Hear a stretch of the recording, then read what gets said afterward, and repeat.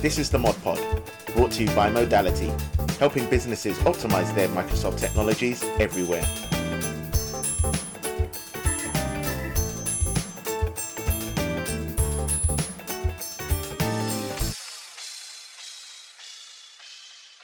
Hello and welcome to episode 14 of the ModPod, and we are back from the summer break, and we have with us Ricky Fancelli, who is Head of Sales. Lyndsay Ansell makes a return, and she is Customer Success Manager for our products team.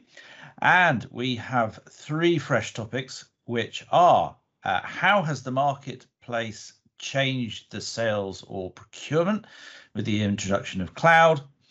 The impact of Microsoft moving to a more security, compliance and identity structure, and how does networking fit in today's world if it does? Cool. Happy? Let's crack on.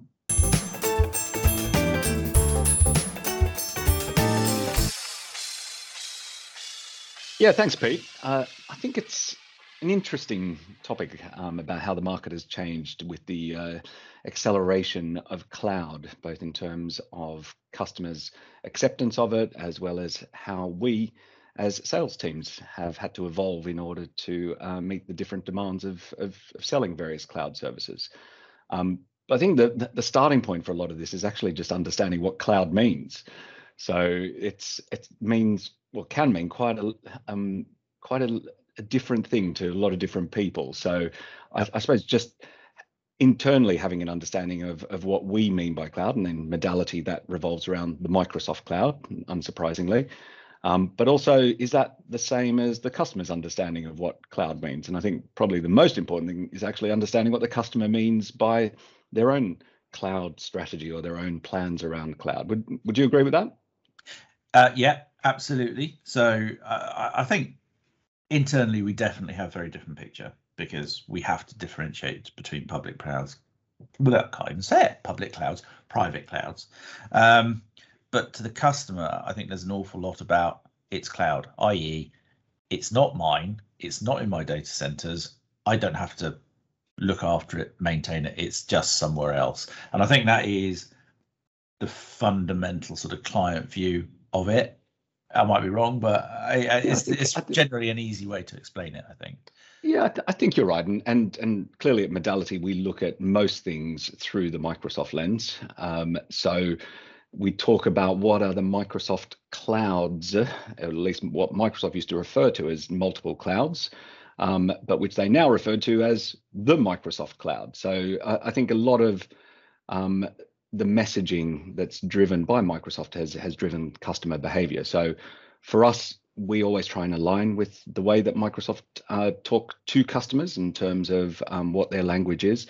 And especially as we move into this world of public cloud, let's call it that it's not sitting with the customer, then I think a lot of what we've had to do has evolved in line with our move from on-prem Skype for Business to Skype for Business Online, to Teams, which is an inherently cloud-based solution, to the wider Microsoft 365 stack, and then into the world of Azure. So I think there's a lot of ground to cover across the technologies that represents, and I think a lot of what we've had to do as a sales team is evolve in line with that. Yeah, and I think because obviously I've had a fair amount of involvement with pre-sales in the past, shall we say, and I think you only have to look back a couple of years and people were still very much purchasing, for example, Skype for Business 2015, it was going into their data centers, it was building stuff, we were commissioning all that kind of that area. The Cloud PBX Teams piece and the various other sort of services that are delivered by Microsoft, if you look at it now, yes, we're still selling Microsoft stuff, but we're not selling it and building it. We're actually selling the way to use a service. So we don't build Teams, right? But we show people how to use it.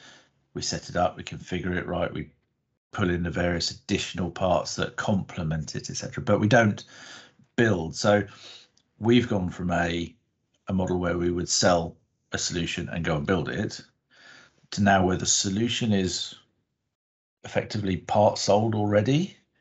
Yeah, and we're now bringing all the other components in to make it work. And I think there's two angles to this, isn't there? I mean, you know, as sales guys, you've got to go out and sell these services and this knowledge and this experience, etc. But from the client angle, they've almost got to get their heads around the fact that, okay, you've bought a product, but you've got a service description here that tells you about everything you're going to get. Yep. And then you've got to work out what to do with it.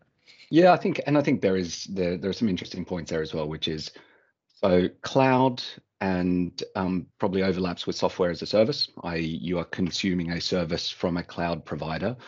However, a lot of the capabilities within the Microsoft cloud require some deployment or some guidance in terms of how to make that work. And I think that what we do as modalities very often help customers understand what best practice looks like in terms of making that work, and then seeing whether our customers have the skills, the resources, the capabilities to do that themselves, or whether they need some help with that with someone like us. And that's typically from a range of capabilities across our professional services to enable and deploy some of these capabilities, maybe third-party solutions that integrate with that.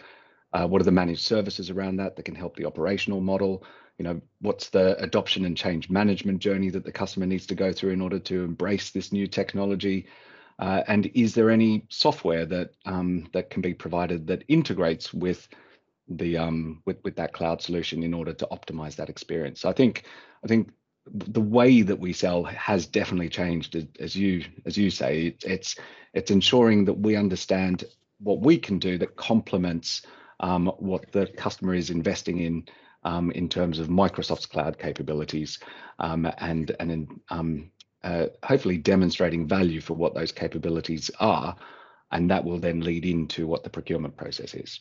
And so I think customers kind of embracing cloud once they kind of get on board with understanding it, or is there still some kind of, like, I suppose you'd expect to see some resistance in kind of heavily regulated industries and businesses, maybe, you know? Yeah, I think putting their data in a big cloud is probably going to raise some red flags, or are people more on board with the concept now and kind of? I think there's been a bit of a steam train. Yeah, it's definitely in the last 2 years. So yes, you have got well, even before that, but and there's a fine for mentioning the that word. Say it. I was just checking. But if you look at it, you know, the way that Microsoft have taken the sort of the comms piece and they've moved that into the cloud with Skype Online, etc., and obviously that's now been retired, and that's everything's focused on Teams. It's very difficult to avoid using the cloud in sort of, you know, in its entirety now. So people have been driven towards using the cloud, but I think even the highly regulated industries are looking at it going, well, actually, this stuff's really cool. It's what we need to be doing. And the worry about the security around it is, I think, definitely lessening.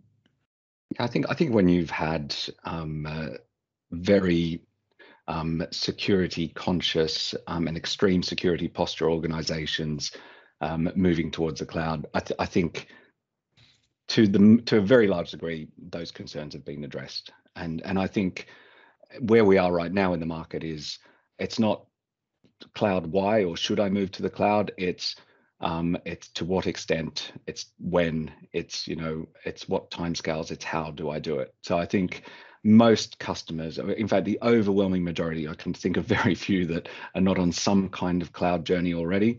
So then we go back to that starting point, which is understanding what that means. And I think where we need to constantly ensure we're starting with a customer is understanding what their strategy is. How does cloud actually align with their business strategy? You know, this is, yes, of course, customer can embrace some services that Microsoft makes available in the cloud, but the really super exciting stuff is how cloud can be used as a platform in order to move to serverless architectures, in looking at things like application modernization by moving all these business applications which currently sit in data centers and within and on-prem to public cloud environments and architectures. And I think we're relatively early on that journey, and I think that's a hugely exciting thing for us to look forward to. Yeah, I mean, I'd say I've out of all the time I've been doing this, I would say I have come across one conversation, just one conversation out of the hundreds of, if not thousands of conversations I've had, where customers said, "Oh, can you come in and have a chat about X, Y, Z?" We said, "Okay, so let's talk about your architecture. What have you got in place at the moment? Where are you?" And they were a new company, so everything was online. They had not a jot of on-prem infrastructure. And you're talking to them going, right, okay, so let's forget about the basics. We can do that. You know, we're not moving you to a cloud here.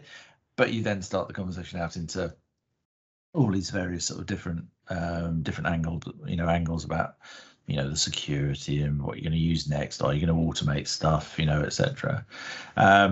And one thing we've seen very, very recently is a real sort of kick into the area of the sort of the Power Power Platform.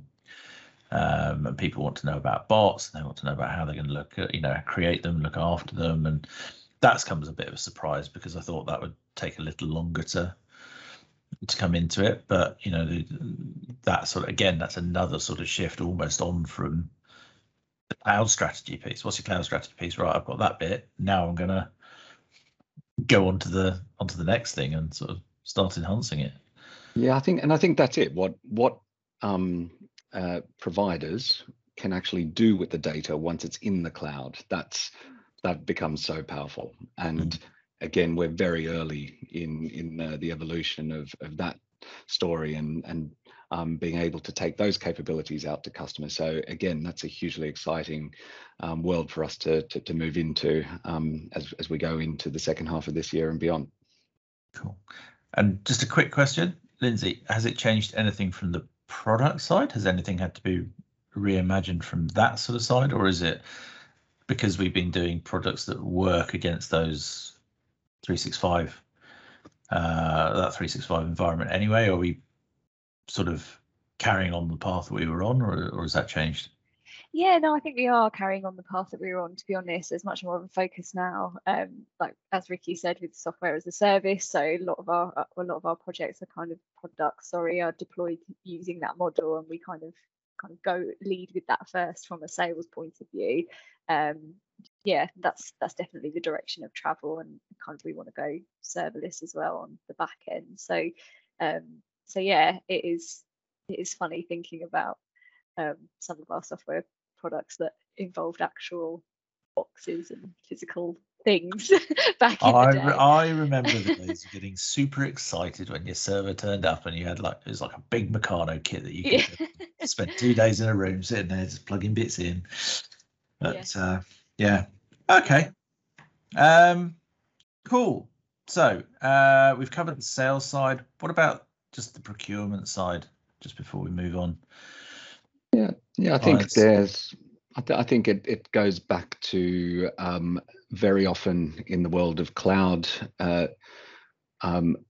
either we are reselling someone else's cloud service, so it could be Microsoft's cloud service or cloud via our CSP status, or it could be that we're working with an investment that our customer is making via a licensing service provider into something like Microsoft 365 or with Azure.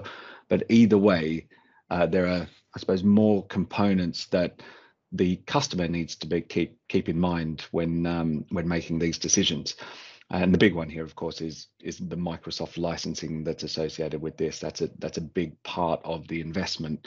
Whereas before it would be predominantly, you buy a license, perpetual license, you then sweat that asset for the lifetime of that license. Now it's a subscription-based service, and it's really looking at, okay, what does that subscription give me?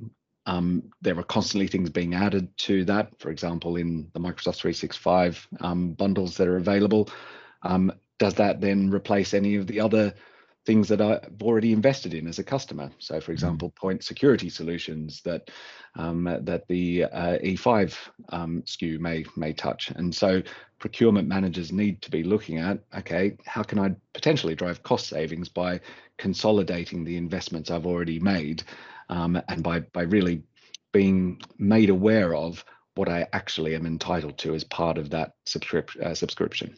Wonderful.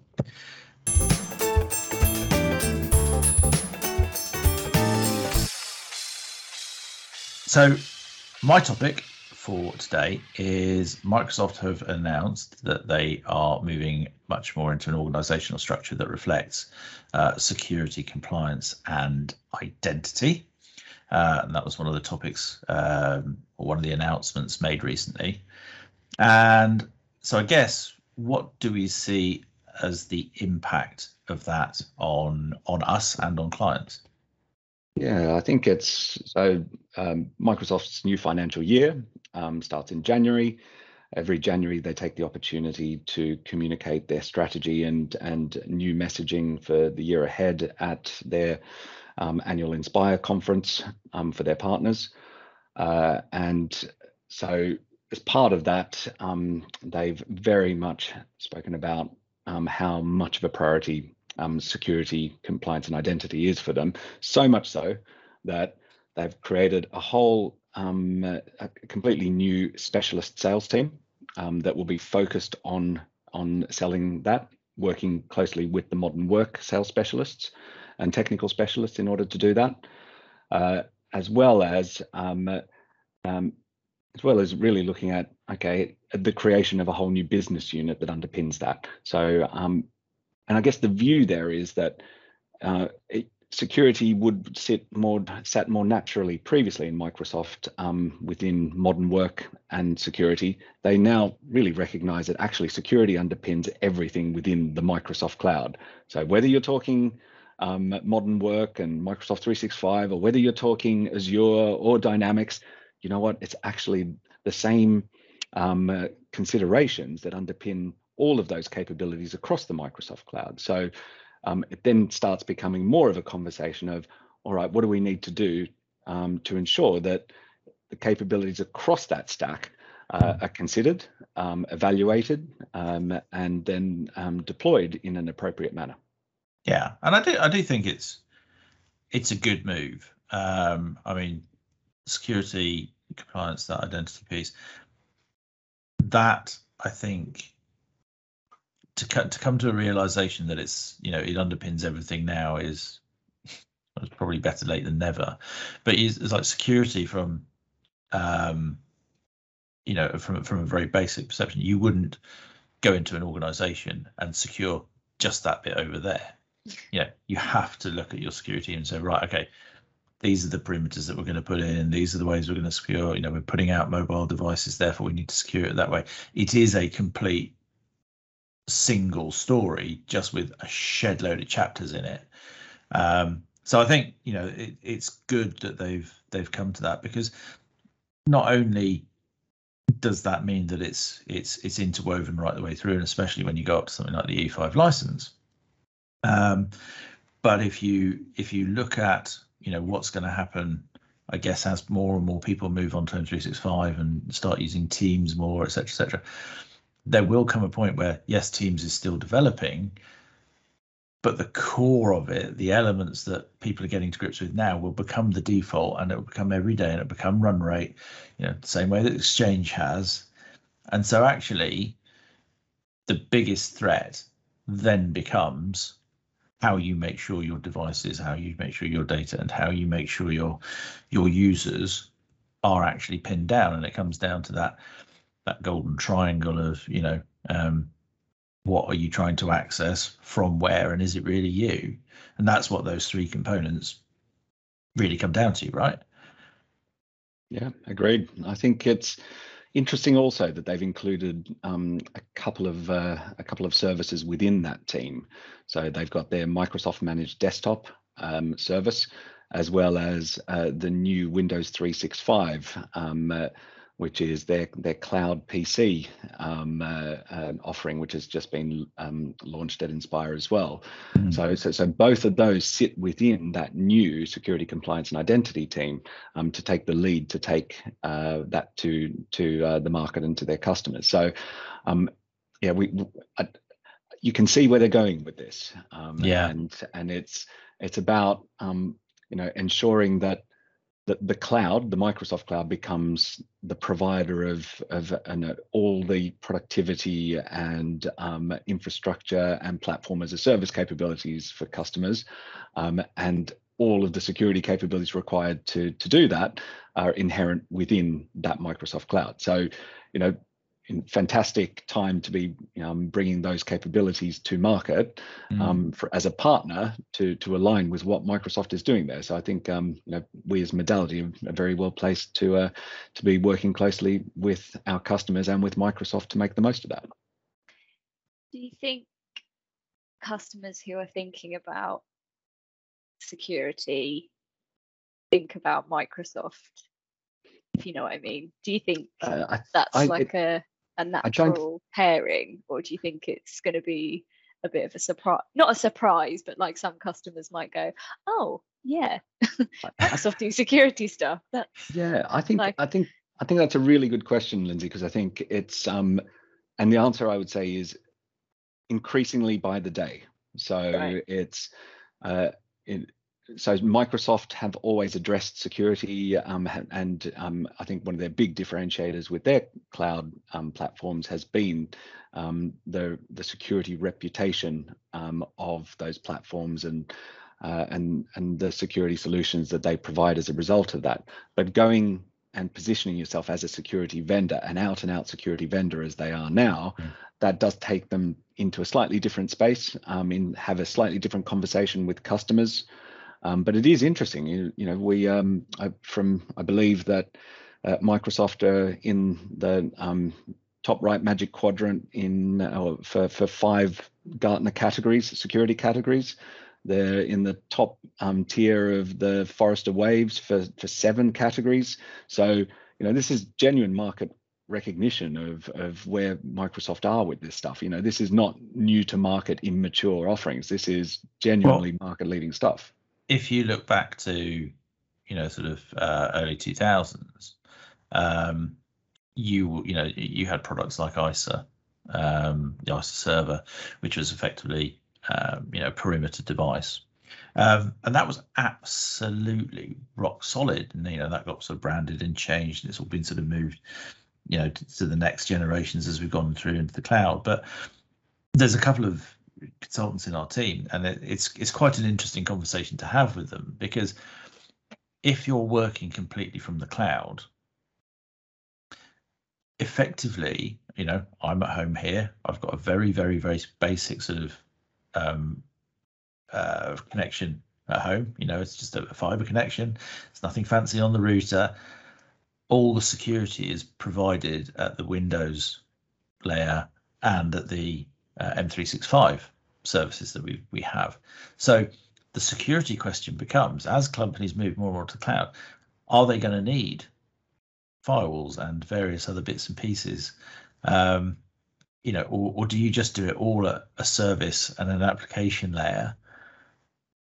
And you can see where it's going, because by the time you've taken Windows 365 and you've got all your DLPs and various other policies in place, that's a really, really, really strong message. So do you need to secure your internal network? You probably do, because there will be other things in there, because you've got emergency devices for lifts and vending machines and all sorts of stuff that needs to still be connected. So there is still going to be a basic need for it, but it's not going to be the level that it always used to be. Yeah, I think and let's not underestimate the importance of the compliance aspect in this. So I think that organizations are very much being driven by the demands of their particular industries to ensure that they comply in terms of the way they manage their data and their customers' data. to whatever particular drivers they have within that market segment. And I think having solutions that address that is going to be such a big part of the conversation that we have with our customers and that Microsoft have with theirs. So, identity underpins the way that you access the cloud. Security features, I guess, work on how you access data, how the data moves around, protects that data, and then compliance ensures that we that our customers are adhering to their particular industry drivers. And so I think having a completeness of vision across those three things is going to be a very good thing. And there's only going to be more and more and more data, isn't there, to look after? There more is and more security features, yeah. And it does make you wonder how the cloud services that aren't being taken from Microsoft are going to bring all of those components together in a corporate environment, for sure. Must make it very, very difficult, I would imagine. Yes, I think the more complex the world of cybersecurity becomes, the more difficult I think it is for people to be able to have that addressed in-house. It's not to say it can't be done, but you need some very clever people with a very broad set of skills to be able to cover all of that ground. So, at a certain point, people need to make those decisions themselves in terms of how far they take that investment and how much they trust partners such as Microsoft or their other security vendors. All right. So I think it's fair to say that we're all in favour of that then. Brilliant. Right. Should we tackle topic number 3?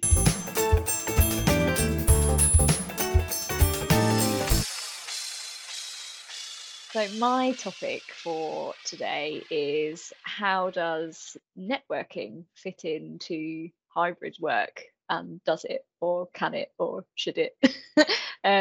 So previously, when I was an office-based employee, I would kind of benefit from obviously being co-located physically with colleagues, and not always colleagues that I directly worked with. So I would speak to people kind of outside of my inner circle of doing, because they were just kind of there. You'll speak to the outsiders then, okay? Yeah, okay. That's it. Yeah, but kind of more and more, I'm finding that being based primarily from home, especially at the moment, I tend to only really speak to people on Teams because I need to speak to them, because I need to get work done and we need to get work done collaboratively. So I kind of losing that bumping into people or overheard conversations that, sometimes in the office I'd be talking about something with a colleague in front of me, and someone over halfway across the room would go, "Oh, I've done that before and this worked really well," or "Oh, you might want to try turning it off and on again." Sorry, IT, little bleep there. I think what you're referring to doesn't just stay sort of contained to the office either, does it? It's when you go out to meet, clients, or you go to shows, or you go to, Poly or whatever it is to meet. It's those casual interactions, isn't it? Yeah, and learning about your colleagues as people as well, which is a lot harder to do now, I think. Like, I'm having to actually put in people's just drop meetings into people's calendars, not to talk about work or to progress a work item, but just to have a chat because you're my colleague. And there's a part of me that thinks, is that the right thing to do? I don't know, but selfishly I just do it because otherwise I think I'm missing out on. Yeah, I think, and Lyndsay, I think that, and what you've raised there, it's a very hot topic, and it's covered in the press a lot at the moment. But I do think when we're in lockdown COVID world, we were very much forced to do remote working. And I'd like to distinguish between remote working and hybrid working. Now that people are returning to the office and the fundamentals have changed, it doesn't look like everyone's returning to the office full time like we were before. So at that point, companies are working out what's the right balance to enable flexible or hybrid working, so that there is a combination of that remote working from home, as well as allowing people to actually physically interact, because I think there is a general recognition that you can't replace the type of collaboration that occurs from those ad hoc encounters when people are actually physically located near each other. So I think there's a couple of things here. One is, what's the right balance in terms of that, and that's something that everyone's trying to work on at the moment. The other one is, what does that actually look like if people are more remote than hybrid? If there's not the right environments there for people to socialize with or interact with, and then how do you replace what used to happen when you are more remote? And I think that suggestion you made is a fantastic one. Putting in catching up with people randomly is certainly better than not doing it, I would say. So, yeah. And one of the things that's been done, because obviously we've got quite a few new members of the team that have joined us, but similarly along your sort of vein of getting to know people, what we've got is every 2 weeks, and this was put up by Chris, was we have little sort of breakout gatherings on one of the afternoons, and the team get broken randomly into groups of sort of 5 people or 6 people, something like that, based on nothing. It's Excellent. just and they sit and have a chat for an hour about absolute nonsense or whatever it is. So I think there are ways to mitigate the damage being done. I don't think it replaces it. I think the importance of actually physically meeting is still right up there on the scale of things. But it is very difficult to build those relationships with people, but having that time which is not work conversation, I think is critical there. And also I think it does put an onus on organizations to develop environments that promote collaboration when people are actually in a physical location together. So I think the old office layout of lots of cubicles with sort of head high walls, that certainly you can't see that existing anymore. So I think I think office spaces that very much promote people hot desking, sitting in random places, working with people that they may not have actually, or working near people they may not actually know that well. I think it has to be a way that you start to build those things, because I think when you have, typically I think managers and teams are not bad at getting their those groups of people together. You probably communicate well with people or people you do, but what about the people that you don't have anything to do with, or you kind of know about them but you have no real reason to do it? First of all, I applaud that you just make the time to connect with some of these people. I think that's brilliant.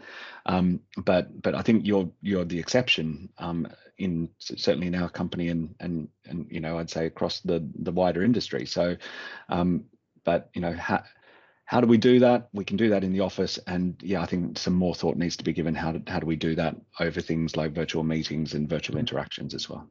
Yeah, I mean, I think the thing I miss is, I mean, I've said for a long time, if I'm going to the office, I'm not going to the office with the intention to work, because I just never got anything done there. Particularly, I'd have shed loads of conversations, and all of which were really valuable, either in relationship building or getting an understanding of something. But I wouldn't go and sit and write a document because I just couldn't. But it's that sort of interaction that I miss, and so and so's walking up to lunch. Oh, I'll come with you. All right, cool. I mean, most of the time they said no, don't come with me. But that's a personal thing. But it is that. I think just that casual conversation. You talk up, you walk up to go get a sandwich or whatever it was, or a bite to eat. You might talk a bit about work, but it's probably not top of the agenda list, is it? Is you just talk about whatever it is. Or... Yeah, or or how Italy won the Euros, or Yeah, thanks, Ricky. We can cut that bit out. But I also wonder how it will impact sort of people who are looking for jobs in the future, because if I've ever been looking for a job in the past, a lot of the kind of a lot of the reason that I would decide to take a job was based on the people and the vibe and the kind of atmosphere in the office, but that's gone now. So do you base it on other things? Do you base it on the handful of people that you're going to work with? I guess you probably do. I don't know. It'd be interesting to kind of see if the social aspect of work becomes more diluted sort of generally over in the future. Yeah, but I think it's the responsibility of companies to then replace that with something else. So, and otherwise, you're right, people will make decisions based on, that they will go to companies that do have something that promotes that. And I think I wouldn't say it's gone. I think it disappeared, or it vanished for a while, but it's now. But we look across our customer base. There's a lot of return to office activity, and a lot of the conversations we're having with our customers is what experience are you trying to create for those people returning to the office, and that's something that we're working on as well. We're going through a significant acquisition or integrating a significant acquisition. How do we bring those new people into the wider group and get them interacting in the right way? And I know that's something that's being looked at, but I think that's something every company has to consider in terms of what they have to do to make that successful. But I also think there's a longer term impact here as well, and I think this is something that the entire working world probably has to have a think about. Is that we know through our age, well, Ricky and my age, obviously Lyndsay, you're very that much younger than us, but there is an entire generation coming into the working world who haven't had that whole water cooler conversation, the walk up to the shops, the this and that and the other. They're going to walk into a world where they're basically remote a lot of the time, and if you don't get that balance right, you're going to have a lot of socially disconnected employees. And I think that is a real worry. And that might be 5-10 years down the line that it starts to actually take impact. Yeah, I think you're right. But there's something brewing in the background that I think we've got to be quite careful of. Hopefully we'll get the whole pandemic under control, and we'll be able to. I said the word, didn't I? I'm gonna have to find myself. Never mind. But yeah, I think we'll get that hopefully under control. And then we'll be able to, effectively pick and choose where we work, where we travel, who we communicate with, who we go and physically meet. But I think it's definitely one to watch for. Don't get me wrong, I think there's huge benefits to remote working, but just... Yeah, I'm still in my pajamas. Too much information. No, I'm in my afternoon attire now, but cool. All right.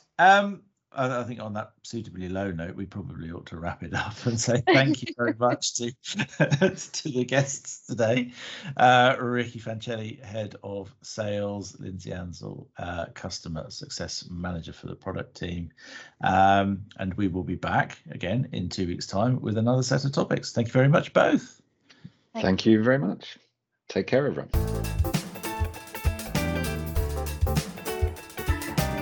This is the ModPod, brought to you by Modality, helping businesses optimize their Microsoft technologies everywhere.